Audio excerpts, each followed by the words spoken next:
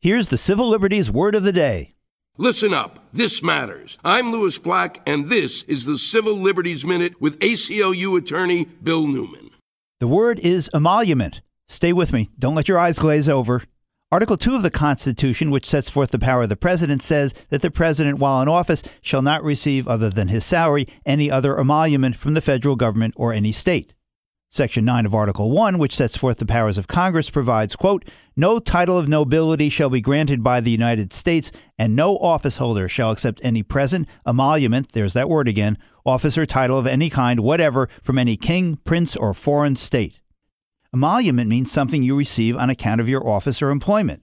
Application of the emolument clause to Donald Trump's businesses in foreign countries raises many questions about his potential conflicts of interest between his job as president and his family businesses.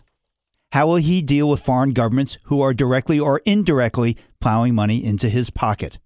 Every other president with any kind of wealth has put his assets in a blind trust. Trump said he won't do that. He'll do something just as good. Great, perhaps.